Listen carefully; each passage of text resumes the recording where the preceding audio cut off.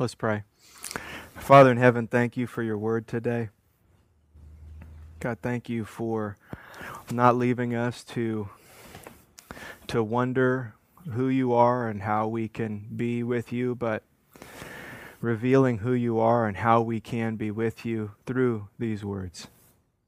God, we thank you specifically for inspiring Moses to write down the history of your people in this great book of Genesis, and even more specifically, we thank you for this account of the dying hours of Jacob so that we could learn more of you and your greatness, and even more practically for our lives, how to die well.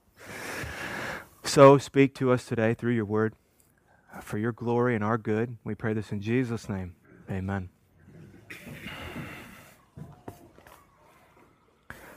Jacob is dying. He's 147 years old, so he's had a long life, even though he looks back and see his days as short. It went by quickly for him, he said in chapter 47, but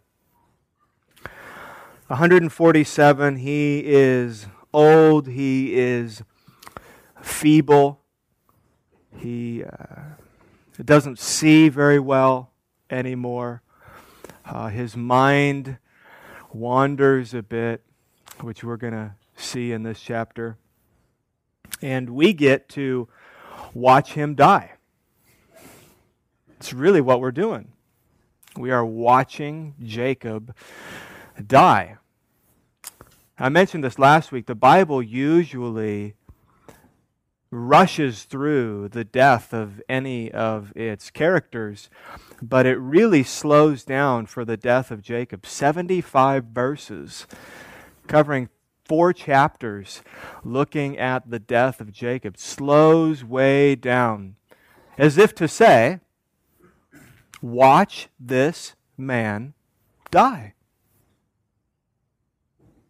This is a godly death. How does a godly man end his life? What does he do in his last hours? What kinds of things come out of his mouth in his last hours? How does a godly man transition from one life to the next?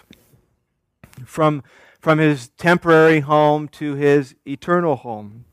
What does he do? What does he say? Hebrews 11:21 in the New Testament looks back and describes the death of Jacob this way.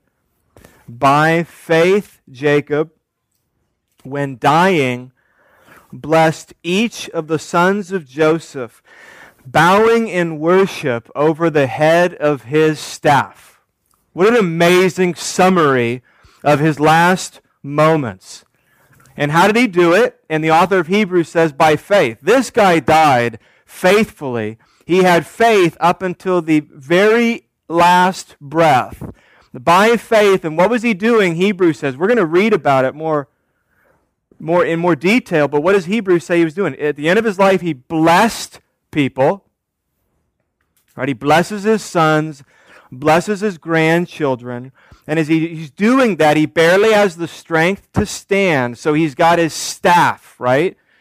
And he has his cane, and what is he doing? Hebrews says he's leaning on it, bowing his head over his staff in what? Worship.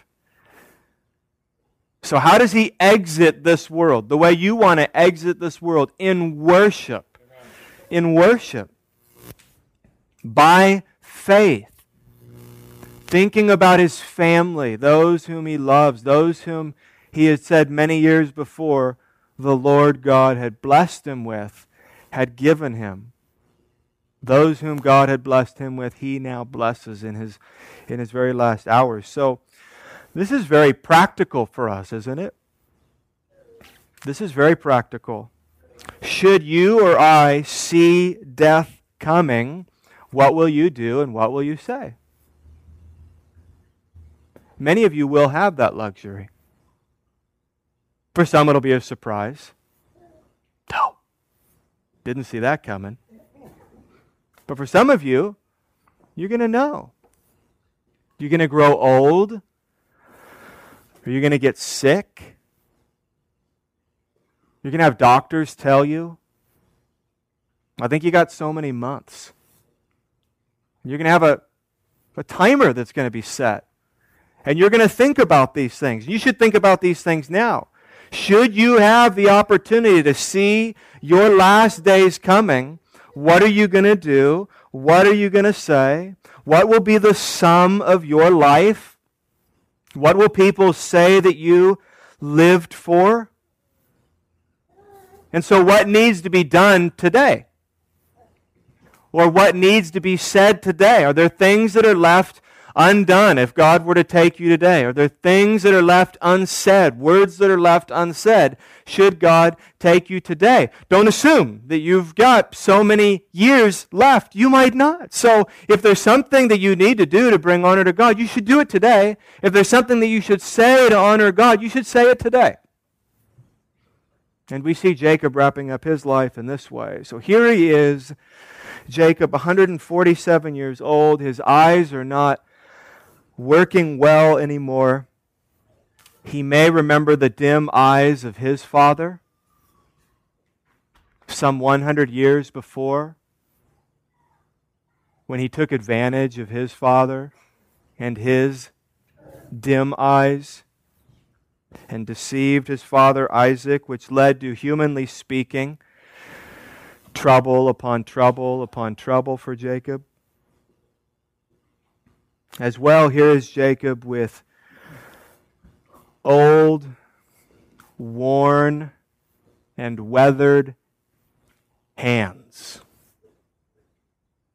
I bring that up because his hands are going to be a focal point in these last hours of his life.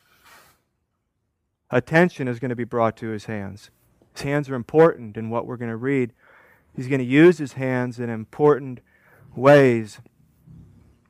And I wonder what he would have remembered when he looked at his hands. Second to our mouths only, I think,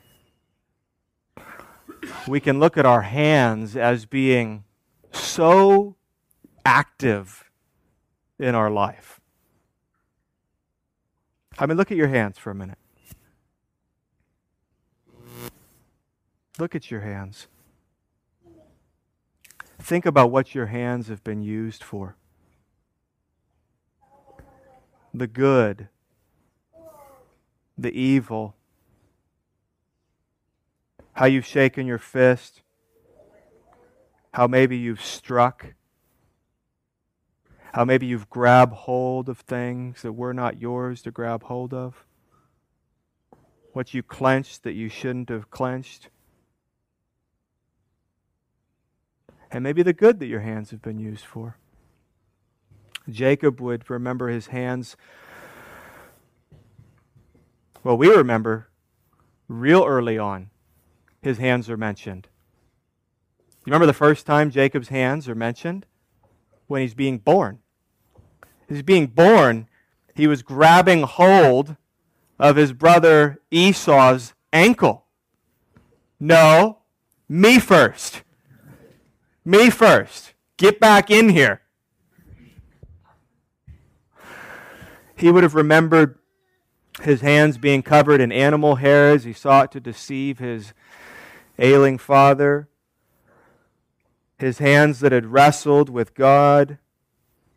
His hands that had embraced his mother for the last time. His hands that had embraced his new baby, Benjamin, and his dying wife. His hands that had clung to the bloodied robe of his, he thought, lost son, Joseph. His hands that had embraced the prime minister of Egypt. And now his hands that are going to rest on the heads of his grandchildren. What memories he would have had of these hands. Genesis chapter 48, verse 1.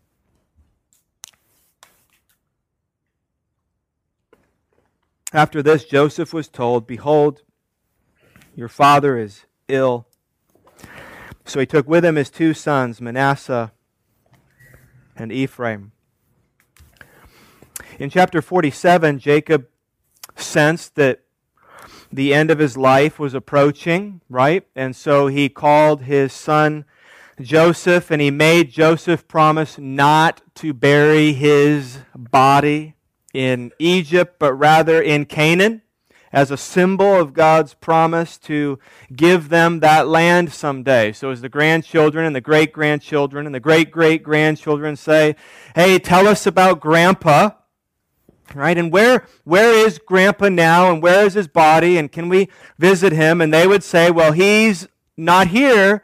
He's buried up in Canaan." Well, tell us about Canaan, and why aren't we there? And this would bring up the great promises of God. And so he wanted even his headstone to be in a place that was a marker to his family. This is how much Jacob is thinking about his children and his children's children.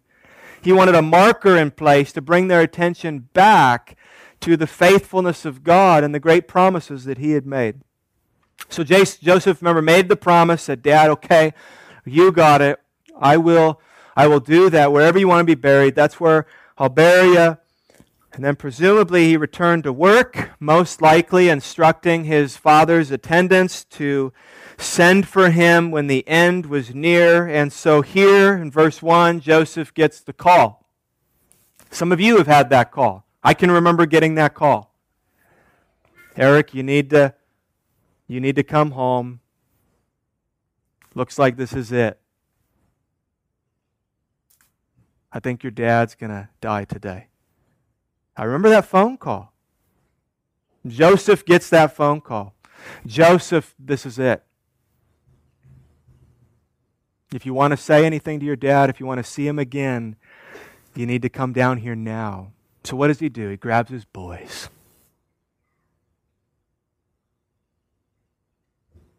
"Let's go, boys. Go see Grandpa. I think Grandpa's going to die today, and we need to go see him." Verse 2. "And it was told to Jacob, 'Your son Joseph has come to you.' Then Israel summoned his strength and sat up in bed." I love that. You love that when you read that? What gets an old, dying, feeble, weak, bedridden man out of his bed? Grandchildren. Grandchildren get him out of bed. You can imagine those attending to him, right? "Jake, no, you need your rest," right? Silly things like that. Like, "I don't need my rest. I'm just fine, thank you. Clock's winding down here. I want to do everything that I can do. I'm about to enter into eternal rest with Jesus right now. I want to see my grandkids." So he summons his strength, sits up. At some point he stands up and he's leaning, we know from Hebrews, he's leaning on his staff. But the grandchildren are here. Joseph's here, your boy's here, and his boys are here, Ephraim and Manasseh. And so he summons his strength and he gets out of bed. This is a big day for Grandpa, and he does not intend to miss it. It's a big day. So he rises himself out of bed, and here we go. What will Jacob say? Dying Jacob. What will he say? What will he do? Verse 3. "And Jacob said to Joseph, 'God Almighty.'" That's a good start. What a great start. Don't you think Jacob at this point is thinking about every word that comes out of his mouth? Do you think there's ever been a time where he was thinking more about what words to say and what words to use? Can you imagine the end of your life when you can barely speak and you don't know how many words you have left to say? What are his first two words? God Almighty. Almighty. So if I give out after 2 words or after 1 word, at least you get God. God Almighty. He's thinking about every syllable.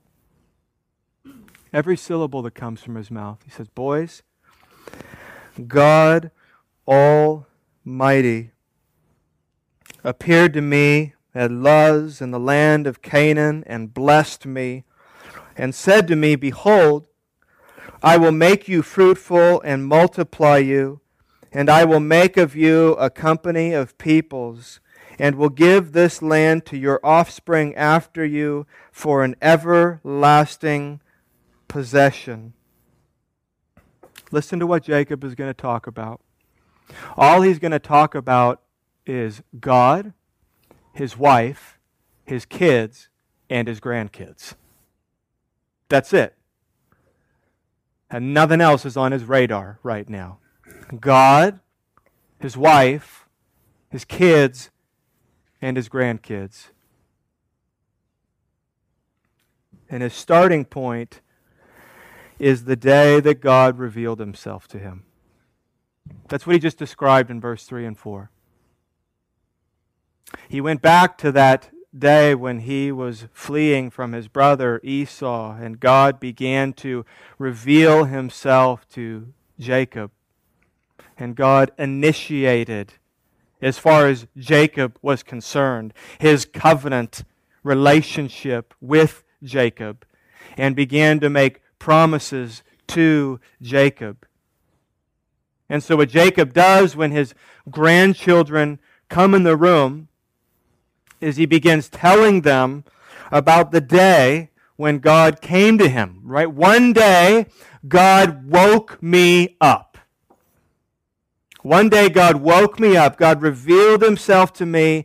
He blessed me. He made promises to me, and he has been faithful to me ever since. That is the message that he is going to pass on. It's like this testimony of God's faithfulness in his life. And he begins with, God Almighty one day woke me up, snapped me out of my sin, and began making promises to me, and he has been faithful to me ever since then. He has orchestrated my entire life, and I'm so thankful. In fact, skip down to verse 11. And Israel said to Joseph, I never expected to see your face, and behold, God has let me see your offspring also. So he's looking at his grandkids and saying his starting point is the day that God woke him up, the day that God saved him, if you will, all the way to this day, he says, and God has been orchestrating all of it to where here I am, never thought I'd be here, looking at you, Joseph, not only you, Joseph, but your babies, my grandboys. And it's all, who's he giving credit to? It is all because of God. And he's saying that I have not always been close to God, but God has always been close to me. That's what he's telling his family. I have not always been close to God, but God has always been close to me. God has been faithful. Friends, listen to what he says and listen to what he does not say.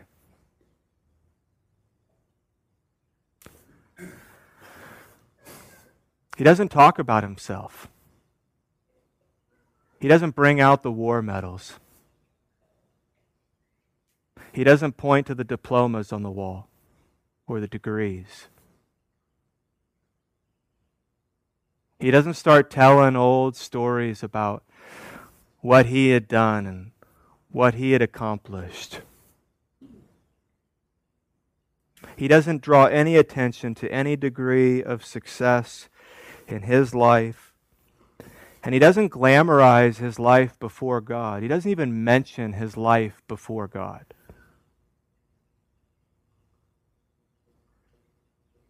His starting point is God Almighty. I pray that's all my family thinks of and all my church thinks of when I die.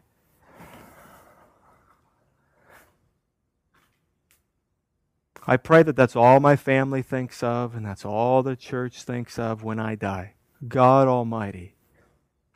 God Almighty. Are you interested in making a name for yourself? Are you interested in seeing God's name in lights, and God honored and God glorified? Are you just interested in your legacy or God's legacy through you? How will we be remembered? God Almighty. He doesn't ask for a thing. Shares his testimony. God Almighty has been faithful. What else does he say? Verse 5 and 6. And now your 2 sons who were born to you in the land of Egypt, before I came to you in Egypt, are mine. Ephraim and Manasseh shall be mine, as Reuben and Simeon are. And the children that you fathered after them shall be yours. They shall be called by the name of their brothers in their inheritance. This is very interesting, what he just said in verse 5 and 6. Jacob adopts his 2 grandchildren. That's what he just did. And rather forcefully. This is a forceful adoption. They're mine. Those are his words. He adopts his 2 grandsons. It says, Joseph, these 2 boys are mine. If you have any more kids, you can keep them. That's what he says, isn't it? But these 2 boys that you're bringing into me, he adopts them. He says, from now on, these are my boys, and they're going to be remembered as my boys and not your boys. That's what he says. If you have any more children from this day forward, you can keep them. You get to have them. But these 2 boys, what are the words he uses? These 2 boys are mine. And here's what I want you to see. Why? Why does Jacob adopt these 2 boys? It's not to raise them, is it? It's not to raise them. It's certainly not to get anything from them. Why does he adopt these 2 boys? There's one reason: to bless them.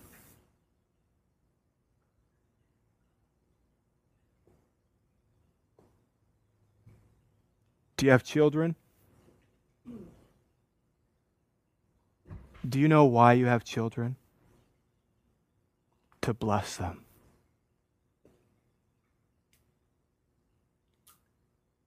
If you have children, do you know your children are not for you? You are for your children.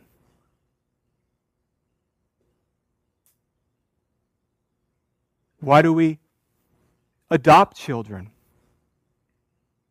To fill a void in our life? I hope not. To complete ourselves? I hope not.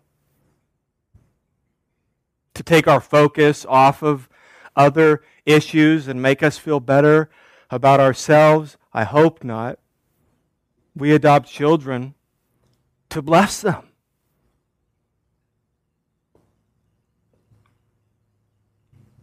Veritas Church, if and when you can, adopt children. If you can, when you can, adopt children. Over 100,000 children just in the foster care system today that need adoptive families just in America. And they're not the only kids that need to be adopted who don't have moms and dads. But if and when you adopt children, adopt them for the reason Jacob adopted his 2 grandsons, to bless them. Has God given you children? Do you have children? Bless them. Bless them. These 2 boys are mine, Jacob says. And we see it as not for selfish motives, but rather it is to pass on his blessing to them. Verse 7. As for me, when I came from Padan, to my sorrow, Rachel died in the land of Canaan on the way when there was still some distance to go to Ephrath, and I buried her there on the way to Ephrath, that is Bethlehem. Have you ever talked with someone who is really old and there's lots of tangents in the conversation? And they sort of trail off into stories and memories, and you follow them, and then you come back to what they were originally talking about. Do you see that's what Jacob is doing here? If we back up to the beginning, he doesn't set out to, let me tell you about Rachel, but as he's looking at Rachel's son and Rachel's grandsons, perhaps even seeing, right, something of the beauty that first drew him to his wife, Rachel. Here's this little old man, and it takes him back. It's really sweet. And it takes him back to the day that he lost his beloved. A day that is permanently imprinted on him. He remembers the caravan stopping because his beautiful wife was going into labor. And then he remembers her giving birth to his little boy Benjamin. And he remembers holding and embracing Benjamin and then watching his wife slip away. She died in childbirth. And there he was, I'm sure, hugging them both. What an impossible moment. And so he's taken back. And he remembers his wife. So I don't think he sets out here to talk about Rachel, but she comes to mind. And how could she not come to mind for Jacob? Jacob loved Rachel. You remember that? I mean, it's one of the greatest love stories in our entire Bible. Remember how long he worked for her? Or I should say, not worked for her, but worked so that he could marry her?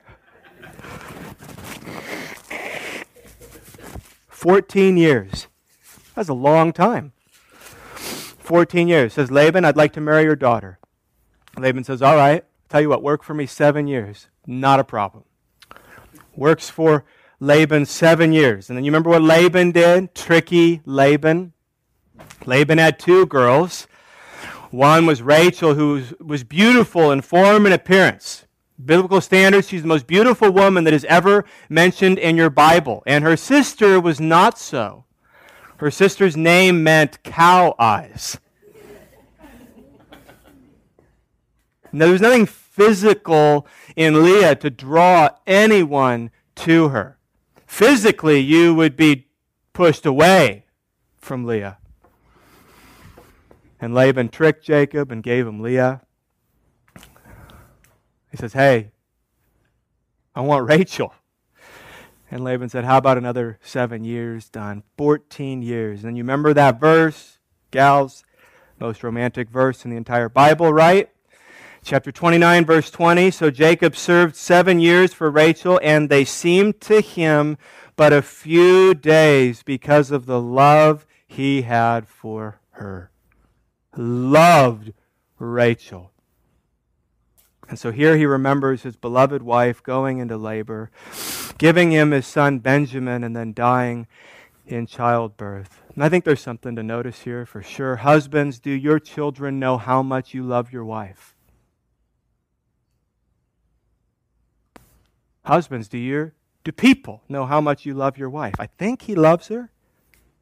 Think so? Maybe. Do your children know how much you love your wife? You have grandchildren?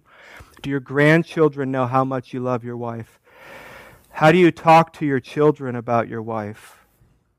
How do you talk to your grandchildren about your wife?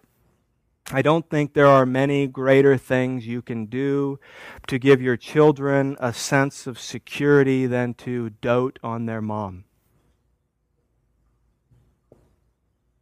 I don't know if there's anything you can do, husbands, to bring more security to your children than to dote on their mom. Do you know what dote is? Such a good word.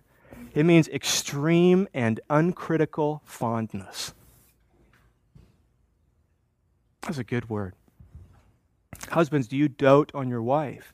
And do you dote on your wife in front of your kids?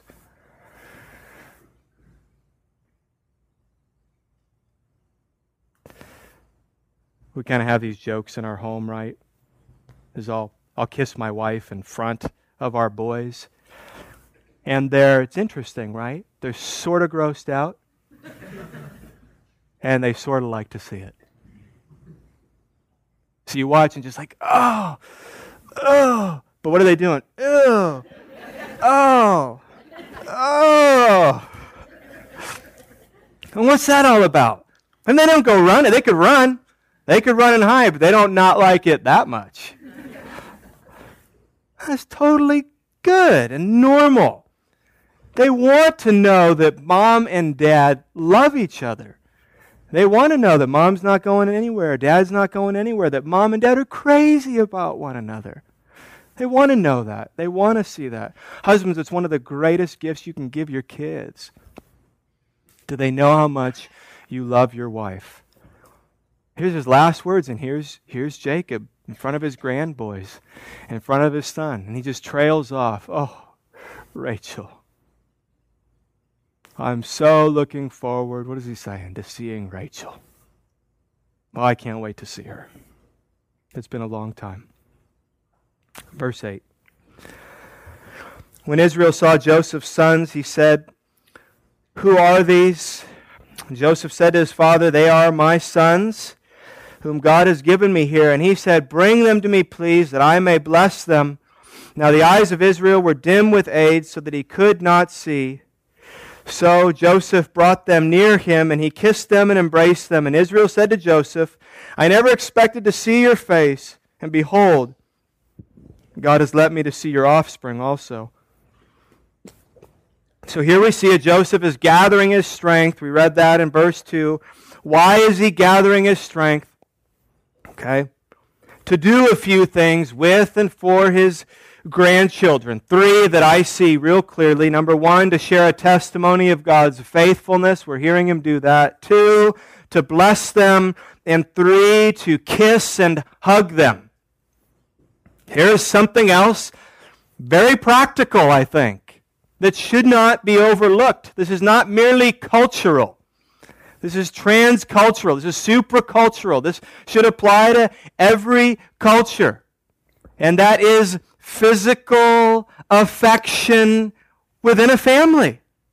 Is good, is right, is normal, including physical affection between a dad and his sons and a dad and his grandsons, which is the example here.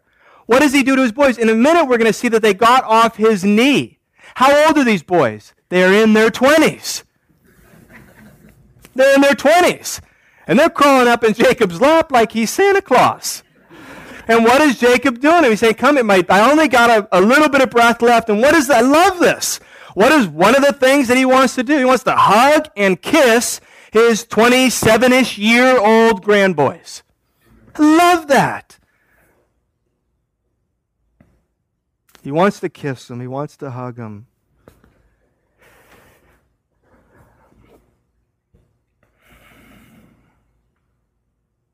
If you haven't done this before in your family, I know that you could kind of weird out your kids at this point. Like, Dad's never really done this. So you might want to take it slow. But it should be a goal. I know some of you men aren't affectionate, and I know that there are some real serious reasons why some of you aren't affectionate, and I know that some of you men have been wounded, and I know that some of you men have been abused, and I know that you associate all kinds of things with physical touch from another man. But you should not let that shape you or keep you from being a physically affectionate father. with your girls and your boys. It might come easier for some of you with your girls, and it might feel weird with your boys, but it shouldn't feel weird with your boys. It shouldn't. They're your boys. They're your boys. You should hug them. You should kiss them. If you haven't, maybe start with a side hug if you're new to this. Just give your daughter a side hug. Just give your son a side hug. You just start slow. Don't freak them out. Just start slow. The Myers family is not what I would call a physically affectionate family. But we're extremely, let me clarify, outside the walls of our home. But inside the walls of our home, we're a very physically affectionate family. Outside the walls, not so much. No one would say that we're like huggy people. I'm not really a hugger. I love you. I'll hug you. But I'm not really a hugger. I see in these other countries where people say hello to one another and they kiss each other on the cheek. This totally grosses me out. I could never do that. I would feel so uncomfortable. I would feel so awkward. That is a cultural thing, I think. But within the walls, it's different. Now listen, I share this, right, but I've had a lot of, and do have many weaknesses as a father, and I hope you hear those come through in my sermon illustrations as well. A lot of weaknesses as a father that I am painfully aware of. But this is a strength in the Myers family. This is a strength. This is not strange to us. We are a physically affectionate family. I asked my boys this week, actually on the way home from school, as I was preparing for the sermon and thinking about it, I thought I should ask them. I said, boys, does it ever embarrass you or make you feel awkward when Dad kisses you? Because I do. I kiss him on the head all the time, and I kiss him in public, and it doesn't really matter. And I said, how does that make you feel? Does that embarrass you or make you feel awkward or uncomfortable like Dad? And I was very pleased with the answer. I said, no, absolutely not. I said, you sure? I said, 'cause I don't plan to stop. I said, that's how I'm wired, and I plan to kiss you a lot and your whole life. I mean, as long as I'm alive, no matter how old you are, I plan to still, when I see you, to grab the back of your neck and pull your head in. I'm going to kiss you, and I'm going to do that in front of people. And are you okay with that? I said, yeah. So we got an agreement. I said, yeah, we're totally okay with that, Dad. I said, okay, good. We're going to keep doing that. It is sad, friends. We live in such a perverted world. It's sad that physical affection has to come under so much suspicion, and often it rightfully does. But this, what we see here in Genesis chapter 48, is appropriate physical affection. Amen. Totally appropriate and totally godly, and it is necessary. So real simply, right, tell your kids you love them. Kiss your kids. Hug your kids. And if you haven't, start. They need to hear you say, I love you. Now, some of you may think, I'm not verbal, right? You're not verbal, you're not physical, no. Listen, there is not an excuse for this. Oh, my kids know that they love me. I show them that I love them by my actions. Well, good, you should.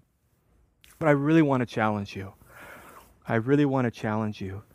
Do your children hear you say, I love you? I love you. I will never stop loving you. You can do anything, and I will love you. I will always love you. I love you. I love you. I love you. If you haven't done that, I want to challenge you to start. I love you. Now, Jacob is a good example at the end of his life here. Let's keep going, verse 12. Then Joseph removed them from his knees. See, there they are, up on the knees. Then Joseph removed them from his knees, and he bowed himself with his face to the earth. So here it is. Jacob is going to bless now his grandchildren. And Joseph took them both, Ephraim in his right hand toward Israel's left hand, and Manasseh in his left hand toward Israel's right hand. This is going to get kind of confusing. And brought them near him And Israel stretched out his right hand and laid it on the head of Ephraim, who was the younger, and his left hand on the head of Manasseh, crossing his hands. For Manasseh was the firstborn. So here's what just happened. Joseph has got his boys here, and he knows, okay, Dad's going to bless them. So Joseph positions his sons in a certain way before his ailing father, who he knows probably can't see them. And so he positions them in a specific way. And the way he positions them is that he places Manasseh before Jacob's right hand and Ephraim before Jacob's left hand. And the reason is because Manasseh's the firstborn, and that was significant in this family. If you were the firstborn, you were entitled to what was called the birthright. And part of having that birthright as the firstborn was you got a special blessing, a distinct blessing from the father. So Manasseh's the firstborn. So Joseph presents Manasseh before Jacob's right hand. And then Jacob does this.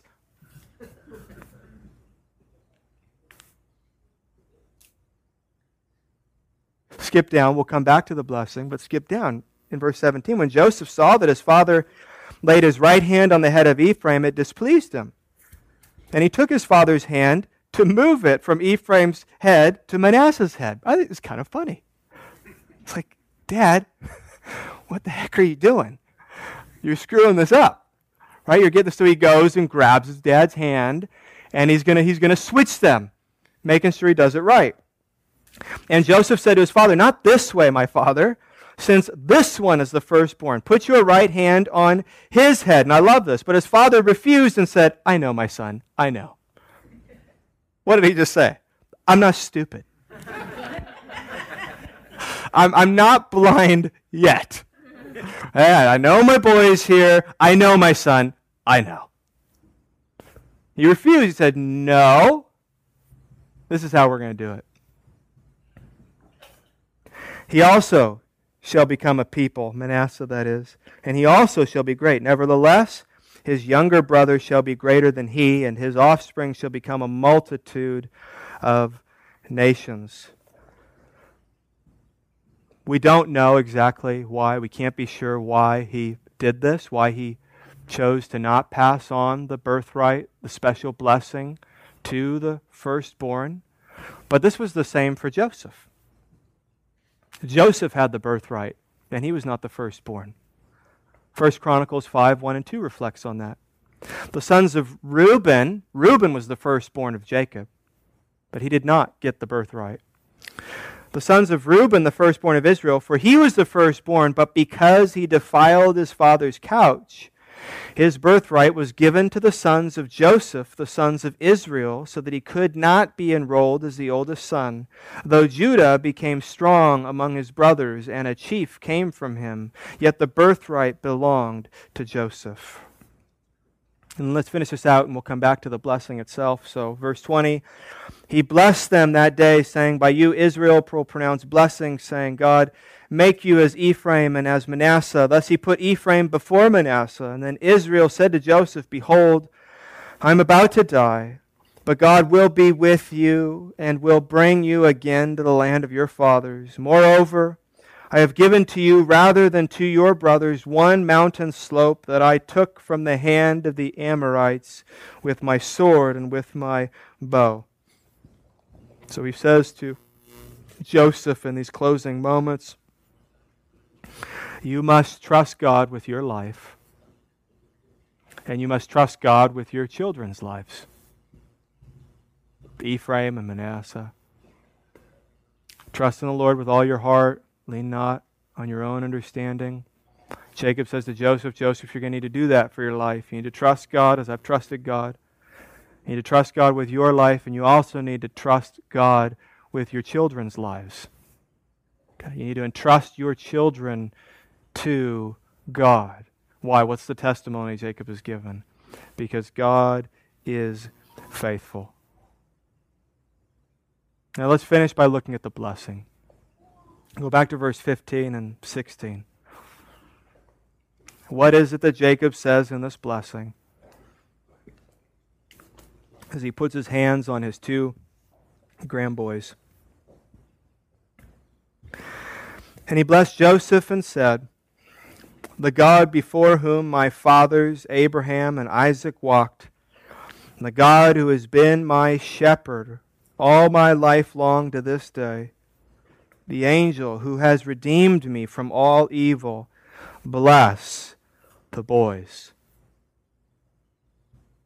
And in them let my name be carried on, and the name of my fathers Abraham and Isaac, and let them grow into a multitude in the midst of the earth." Look back at verse 15, the last sentence. "The God who has been my shepherd." And basically what he says in his blessing is, God has been my shepherd my whole life. And may he be your shepherd, Joseph, and may he be shepherd over your boys as well. God as a shepherd. If you've been a Christian for any significant amount of time, this is not a surprising metaphor for you, right? You know that God is pictured as a great shepherd, a faithful shepherd, a good shepherd, the chief shepherd. But this, significant, because this is the first time in your Bible that God is referred to as a shepherd. Before David called God his shepherd, Jacob called God his shepherd. Most of us are familiar with the 23rd Psalm. We think it was maybe David's idea. The Lord is my shepherd. But Jacob was a shepherd before, long before David was a shepherd. And Jacob recognized that as he was a shepherd to his flock and cared for his flock, that's exactly what God had done for him his entire life. It's all over your Bible that the Lord is our shepherd. Psalm 81, "Give ear, O shepherd of Israel, you who lead Joseph like a flock." Isaiah 40:11, listen to this portrait of our shepherd. "He will tend his flock like a shepherd. He will gather the lambs in his arms. He will carry them in his bosom and gently lead those that are with young." And remember what Jesus preaches in John chapter 10, as he self-identifies himself as the good shepherd. "I am the good shepherd. I know my own, and my own know me. Just as the Father knows me, and I know the Father, and I lay down my life for the sheep. And I have other sheep that are not of this fold. I must bring them also, and they will listen to my voice. So there will be one flock, one shepherd." 1 Peter 2:25, "For you were straying like sheep, but have now returned to the shepherd and overseer of your souls." It's Jesus. And then finally, Hebrews 13, at the very end of that letter. "Now may the God of peace, who brought again from the dead our Lord Jesus, the great shepherd of the sheep, by the blood of the eternal covenant, equip you with everything good that you may do his will, working in us that which is pleasing in his sight, through Jesus Christ, to whom be glory forever and ever. Amen."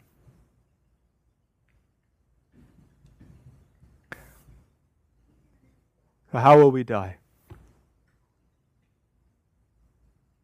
We're going to see more in weeks to come as Jacob's death is drawn out for us. But we should begin asking the question, how will we die? What will be the state of our life when we die? Therefore, how will we live today? How shall we live?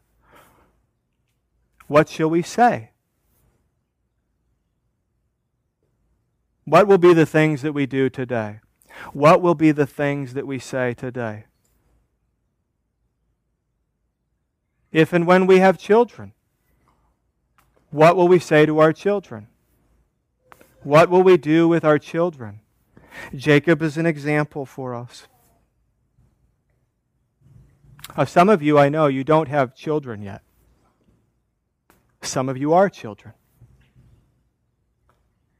And listen, it is good for you to think now. What will you do with your children? How will you speak to your children?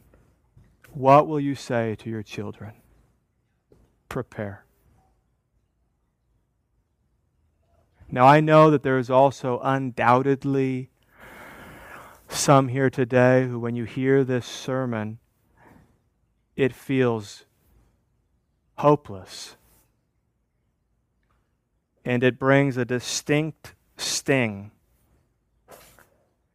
because there are things that you have not done, and there are words that you have not said, and it feels like you're out of time. It's too late. I didn't do what I should have done. I didn't say what I should have done. Now, it is simple to understand what you should do from this day forward. It's not simple to do, but simple to understand. You should start now. You should start now. And the only difference for you is that starting now, it just needs to be preceded with, I'm sorry. It really is that simple. Now, some of you need to go to people because you haven't done this well and you haven't spoken well, and you need to start by saying, I'm really sorry. I should have done this differently. Will you forgive me? But I want to start now.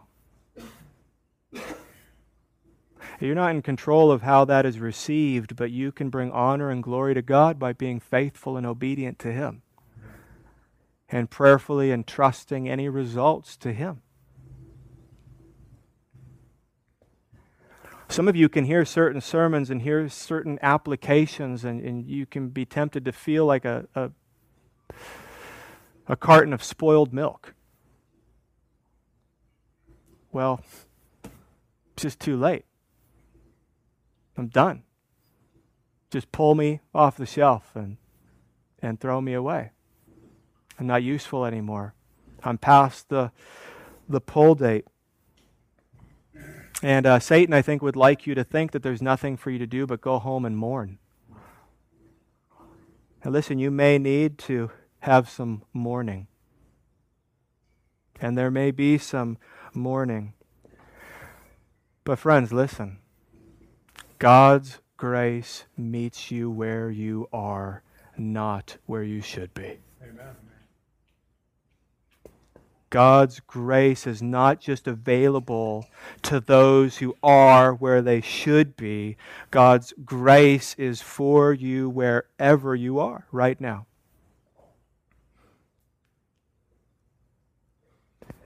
Frankly, God's grace is not for those who have done really well.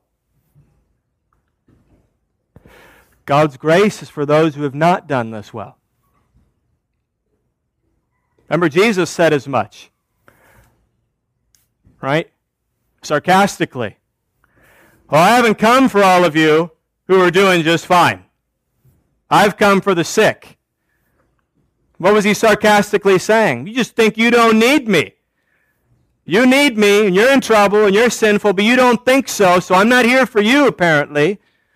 I'm here for the sick. I'm here for those who acknowledge, listen, I have screwed it up. I have totally blown it.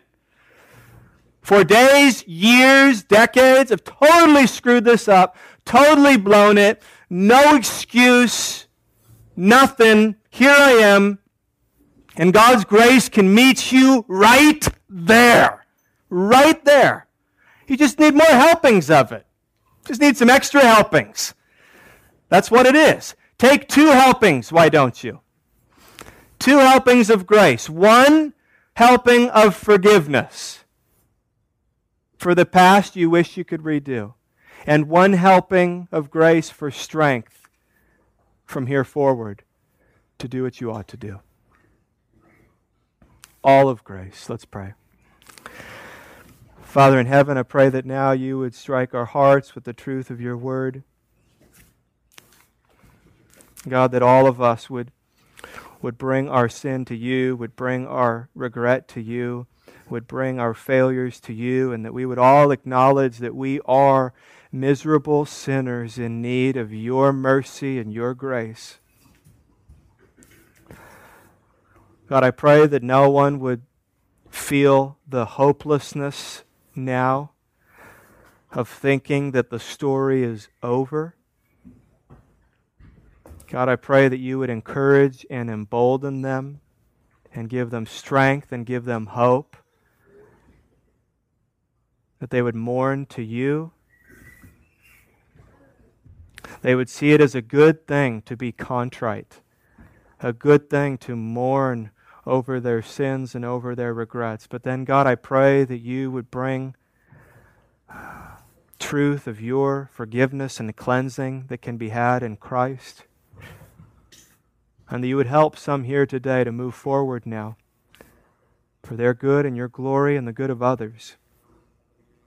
And that would be a testimony of your work in them and through them. God, we pray that the rest of our worship would be sweet to you. We pray this in Jesus' name. Amen.